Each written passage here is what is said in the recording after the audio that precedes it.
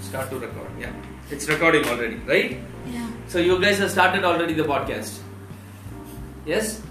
So it is recording, and you want to stop. You stop that one. So we are testing this Anchor.fm app in today's class. Today's class is going to be about podcasting. So we are testing Anchor.fm app. So what we discussed right now. Can you guys give a summary? Read out. So the importance we talked about, if you have to, what is podcast? Podcasting is nothing but play on demand cast. And the first thing, if you have to produce a podcast, is you need to have an idea. The topic, it could be a weekly show, educational.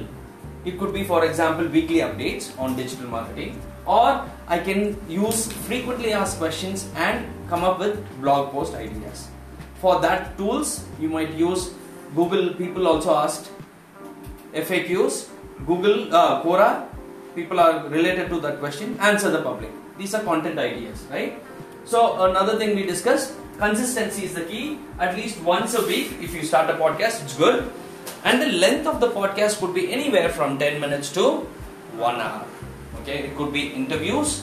You can also convert a blog post to a podcast, and it's always good to have 2 or more people. And then events and conferences is a good way. Or I'm going to teach something. That could be a podcast. Okay, stop.